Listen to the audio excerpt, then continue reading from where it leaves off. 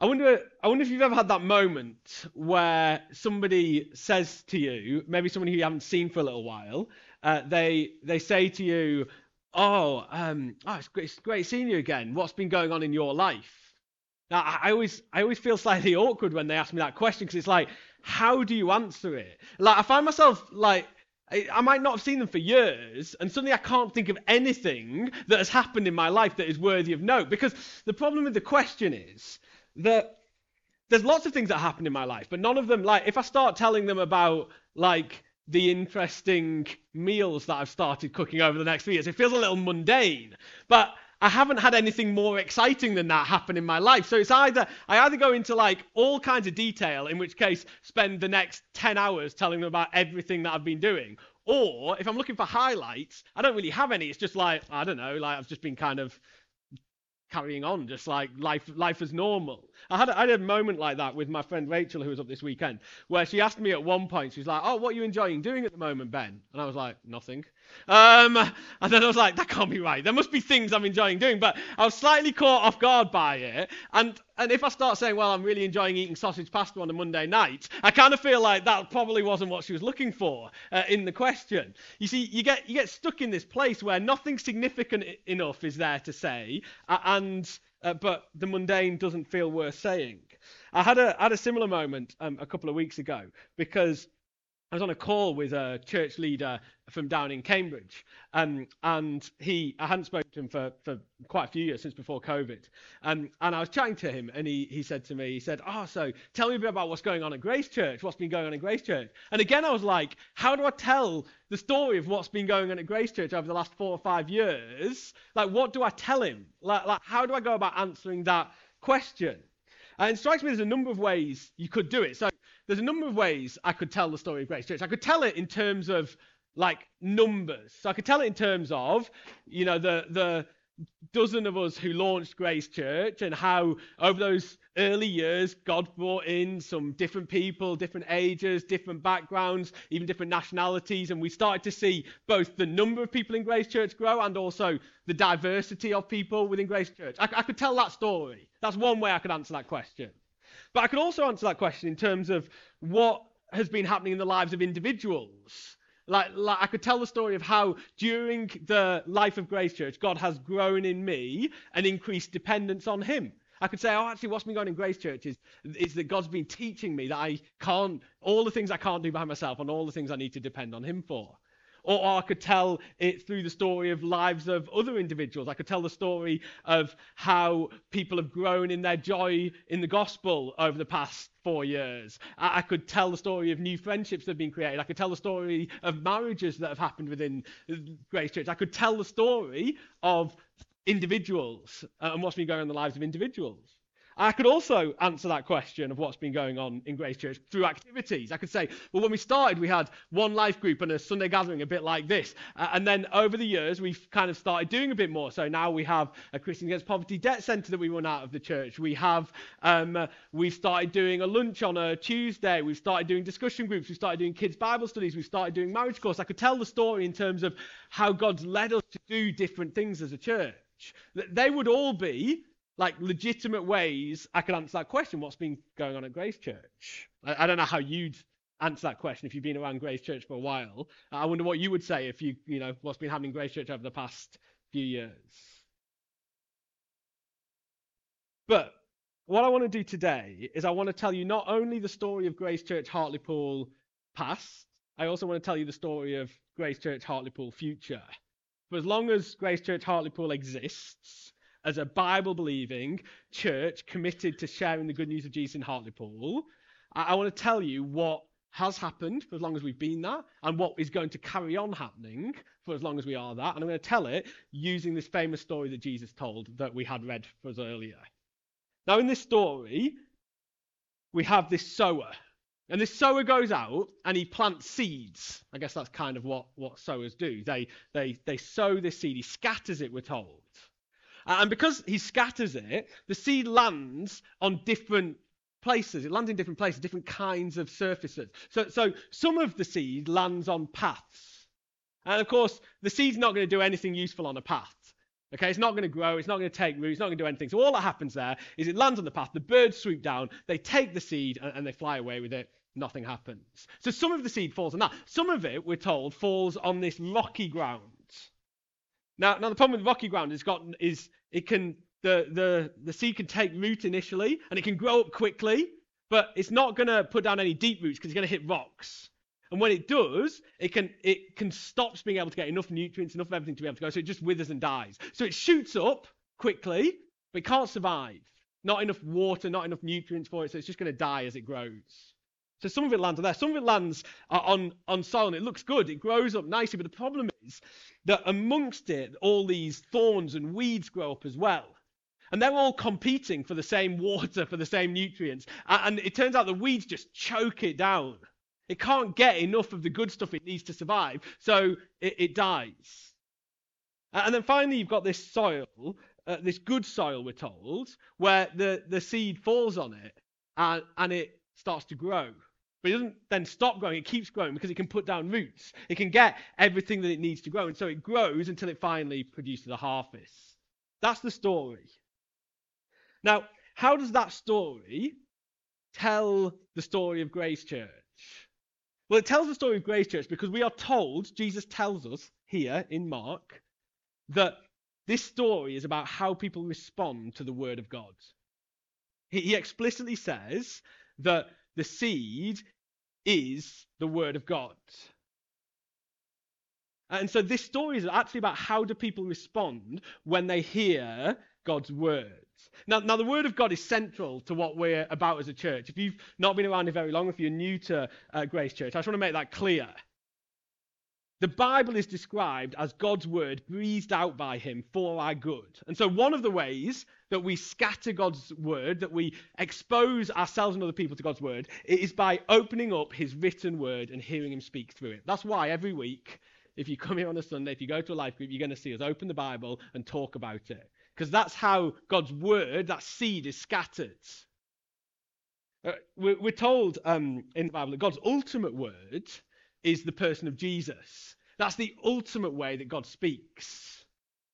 It's as we encounter Jesus, as we read about him in these accounts of his life, like Mark that we're going through at the moment, as we see how not just Mark, but all the Bible speaks about him, as we experience his spirit revealing him to us, as we come into contact with God's words, it's as we do all those things that we hear God speak, that we come into contact with God's words.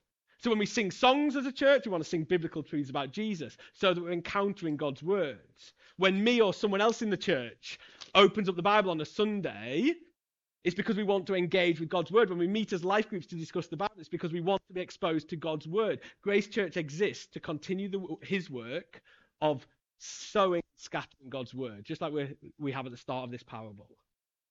And what this parable does, it tells us the range of responses that we can expect to see to that. Like, how are different people going to respond to that? And so all I want to do this afternoon is I just want to talk through those 4 different responses that Jesus talks about here.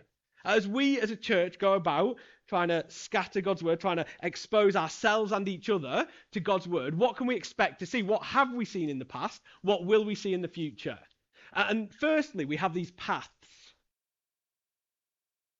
Now, Jesus explains what these paths represent. These are people who hear the words, so they hear God's word, they're exposed to it, they're in the same room, so talking about, they open it up, whatever. They hear God's word, but it never goes in. It's immediately snatched away.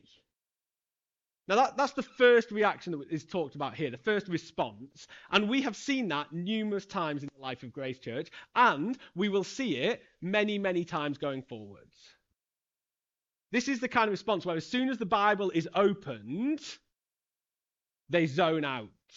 As soon as someone starts talking about Jesus, they start thinking about something else. As soon as they come into contact with God's word, their defenses are raised and nothing is getting through. I can think of numerous people in the life of Grace Church who've responded like that to God's words. They are hard-hearted against it. They're not interested in hearing it or being challenged by it or allowing it to transform them. They know what they think, and they're not interested in anything else. There may well be Some of you right here, right now, who have this reaction to God's words. Hard-hearted, uninterested, maybe even a bit annoyed by it. And I guess the question is why? Why do people have this reaction? Why is it that some people, God's word is out there and they're exposed to it and they hear it, but it just doesn't go in at all? Why are they so closed off to God's word? You see, when we see people reacting like that to God's word, it's easy to think, well, the problem is that we need something else. We need a better band, or we need more miraculous signs, or we need more smoke machines, or whatever it is. We need a different strategy, or less Bible, or a different focus. But Jesus actually tells us that this doesn't happen because of some deficiency in God's word. The problem isn't the seed. The seed's fine. The seed will produce growth. It will produce a harvest. It doesn't happen because there's something wrong with God's word. It happens because, Jesus tells us, Satan comes and snatches it away. You see, none of us are neutral when it comes to God's word. And God's great enemy, Satan, is constantly working to prevent us engaging with what God is saying. There is nothing that he likes more than for us to zone out or resist God's word. Now, you might not think that that's what's going on. You might think, I don't listen because I'm too clever. I'm too clever. I just already know all this. I don't need to engage with what God said. I've got all those years of education and all the things I already know. I don't need to hear what God's saying through his word. You might think, I don't listen because I'm sorted out. I don't need what God's word's got to offer me. My life's fine. Why do I need to listen to that? That's for people who are all a mess, but I'm fine. I don't need it. You might think, I don't listen because I'm too mature. I've been a Christian too long. I already know what I think. I've been taught so well. I don't need it anymore. I don't need to pay attention to it.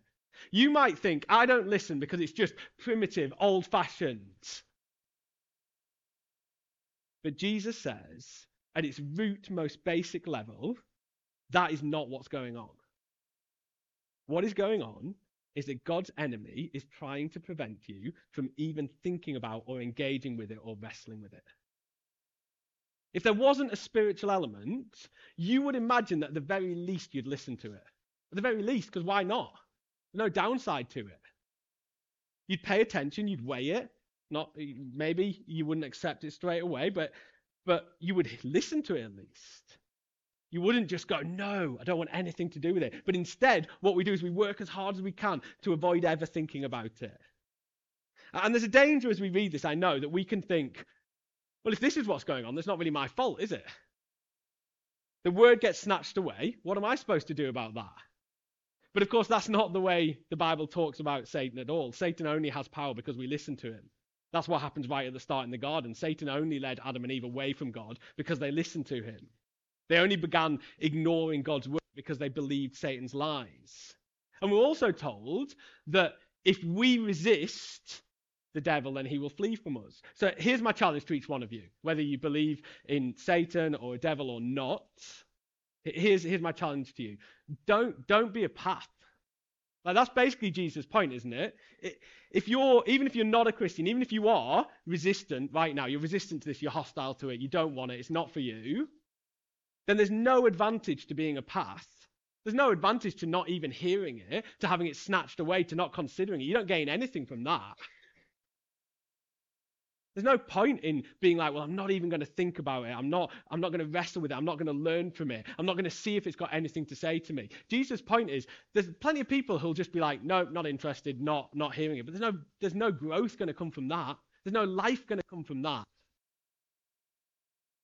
So that's the first reaction. We've seen it in the life of Grace Church in the past. We will see it in the life of Grace Church in the present. We will see it in the life of Grace Church going forwards. Next, we have rocky ground. That's the second kind of ground Jesus describes. These are people who they hear God's word and they get excited by it. They seem to get it. We're told they receive it with joy. They're absolutely buzzing about it. But what happens is over time, that joy wanes. Their excitement diminishes. And they end up giving up. Again, we've seen plenty of this in the life of Grace Church. And we'll see plenty more of it in the future. People who come along, seem really excited about it, seem to get it, seem to grow. But then over time, just ends up going nowhere. And what is it that causes this? Well, in the rocky ground, Jesus tells us, he tells us all this. You can see it in verses, at the end of this, verses 15 down to 20. He tells us what causes it. In the rocky ground, it's persecution. And we've just got to be honest. For the early church, right, that was a genuine issue. There were times in the early church where you would be arrested for following Jesus. There were times in the early church where you would be killed for following Jesus. And even if that wasn't the case, even if you weren't in that situation, you would almost inevitably be ridiculed and excluded from society if you became a Christian. You know, persecution was a genuine issue for the early church. For us today, most of us don't have the imprisonment or the execution threats, but we might still face ridicule. We might still face social inclusion. It might be the exclusion of friends who just think we're crazy or judgmental or intolerant. It might be family members who we know are going to fall out with us over it. It might just be the kind of drip, drip, drip of like so much media, which tells us, oh, I can't believe that anyone in the right mind would still pay attention to the Bible or care about what God says about anything. Now, I think it's worth us thinking about what we do about that. Like, what do we do to avoid being those who hear God's word, get really excited about it, find the joy it offers, but then give up when the initial buzz wears off and when times get hard? And I think we're given a clue here, aren't we? Because we're told why it happens. We're told that it happens because they have no roots. If we want to keep going, we need to put down some roots. It's easy to have a faith that doesn't have particularly strong roots. To have a vague sense that God loves you, a general belief in forgiveness, a desire to live the kind of life Jesus calls you to. It's possible to have a faith like that. Most faith looks a bit like that at the start. And that kind of faith will cause significant growth initially. You'll grow a lot from just believing those truths initially. You'll see a huge change in your life if you start believing those things. But over time, if we are to survive, we need to go deeper than that. There's a number of different ways that the Bible calls us to put down roots. I'm going to tell you 3 of them now. In Ephesians, we're told that it's through being part of a united church family that we will no longer be infants tossed around by every wind of teaching and the craftiness of people.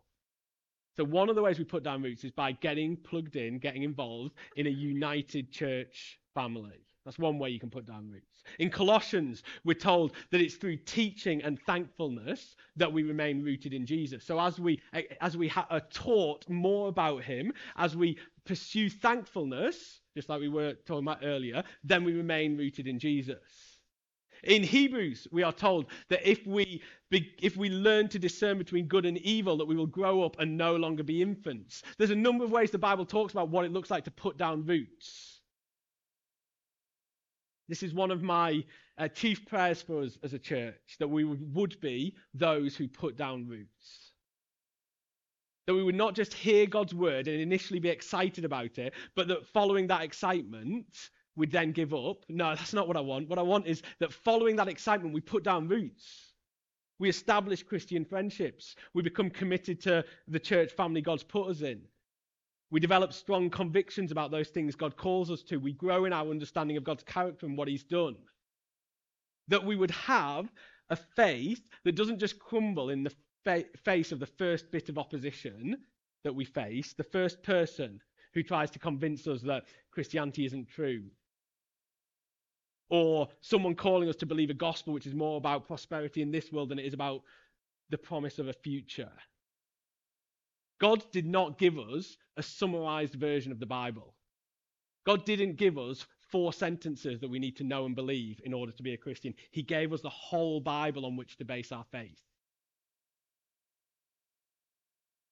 And we need to grow in our understanding of the whole story of the Bible, of everything included in it, if we're going to become established and able to withstand all the things that we'll face.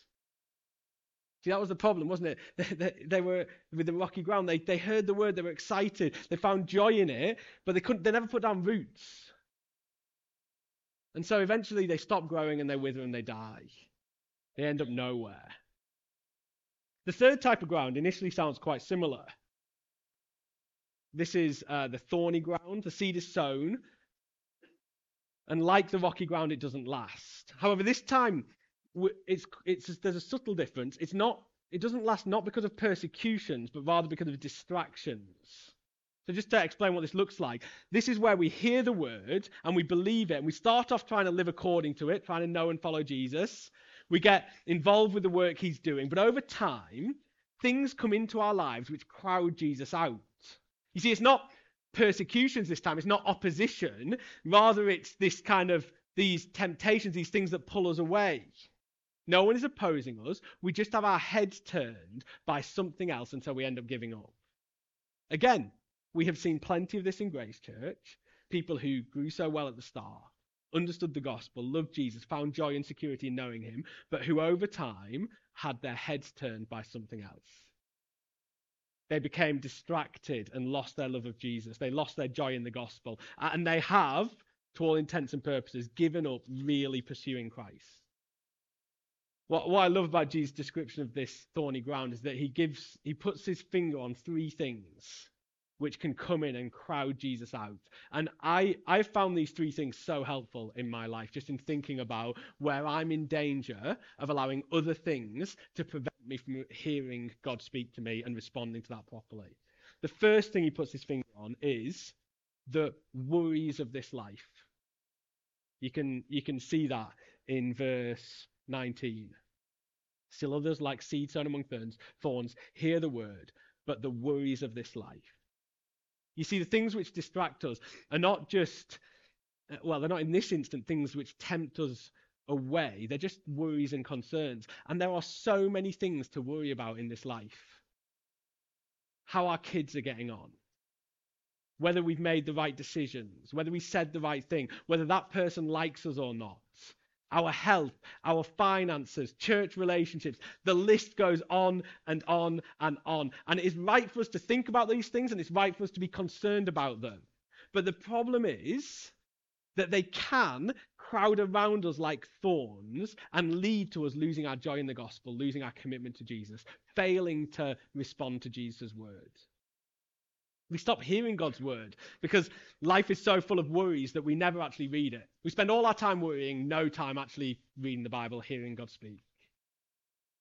Dealing with these worries takes up so much time that we start meeting with God's people less. And even when we do meet with them, we barely take anything in because our headspace is fully taken up by one worry or another.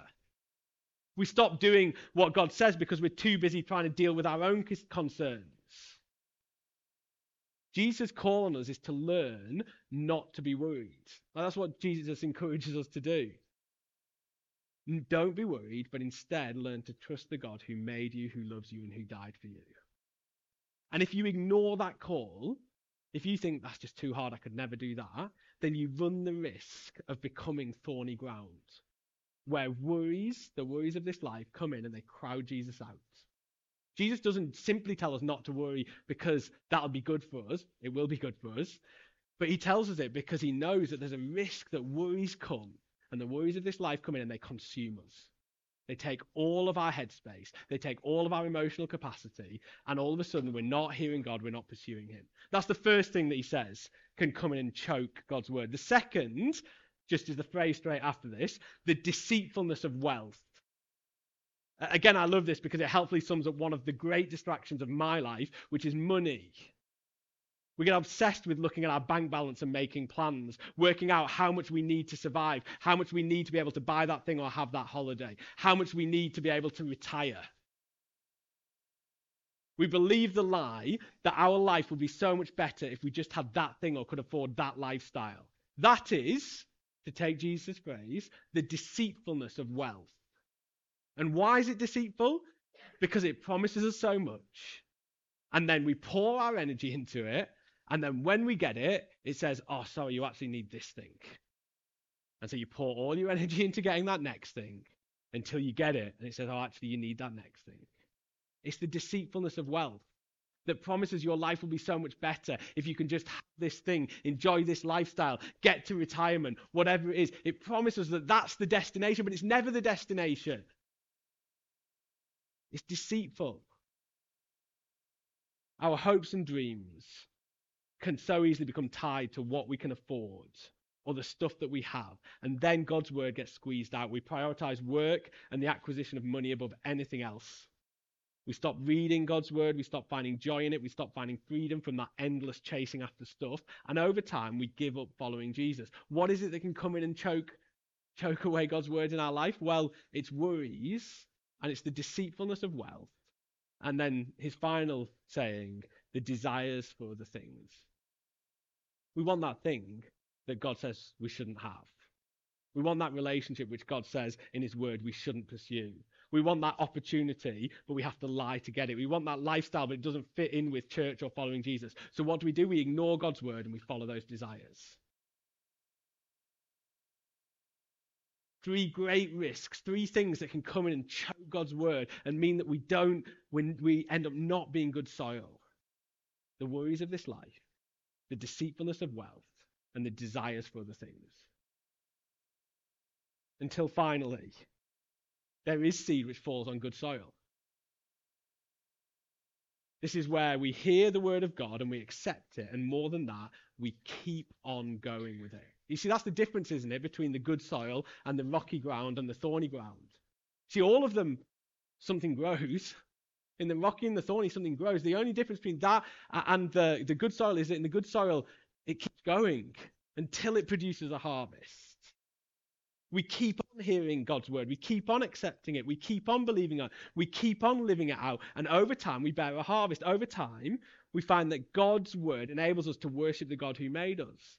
Over time, we find that God's word grows in us a solid identity, a deep joy, a real security, a supernatural patience, a whole host of loving relationships. Over time, we find God using us to build his kingdom, to bless others, and to declare his goodness to people all around us.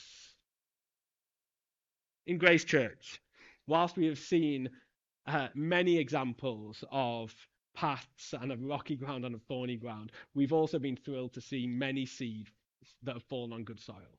To see people who don't just respond to God's word with initial excitement but then give up, but people who keep going, keep pursuing him, and end up producing an unbelievable crop where people are built up, where needs are met, where God is glorified, and where the gospel truly produces the joyful transformation it was intended to produce. That's the history of Grace Church, right there. It's what we've seen over 8 years. The word of God has gone out, and as it has gone out, some have been hard-hearted and unwilling to listen, unwilling even to give it any concern.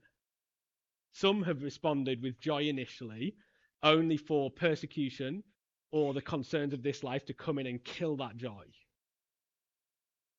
Whilst others have heard the word, accepted it, kept growing, and experienced the unbelievable harvest which this produces in our lives. That's been the history of 8 years of Grace Church, and that will be our future for as long as we keep proclaiming God's word.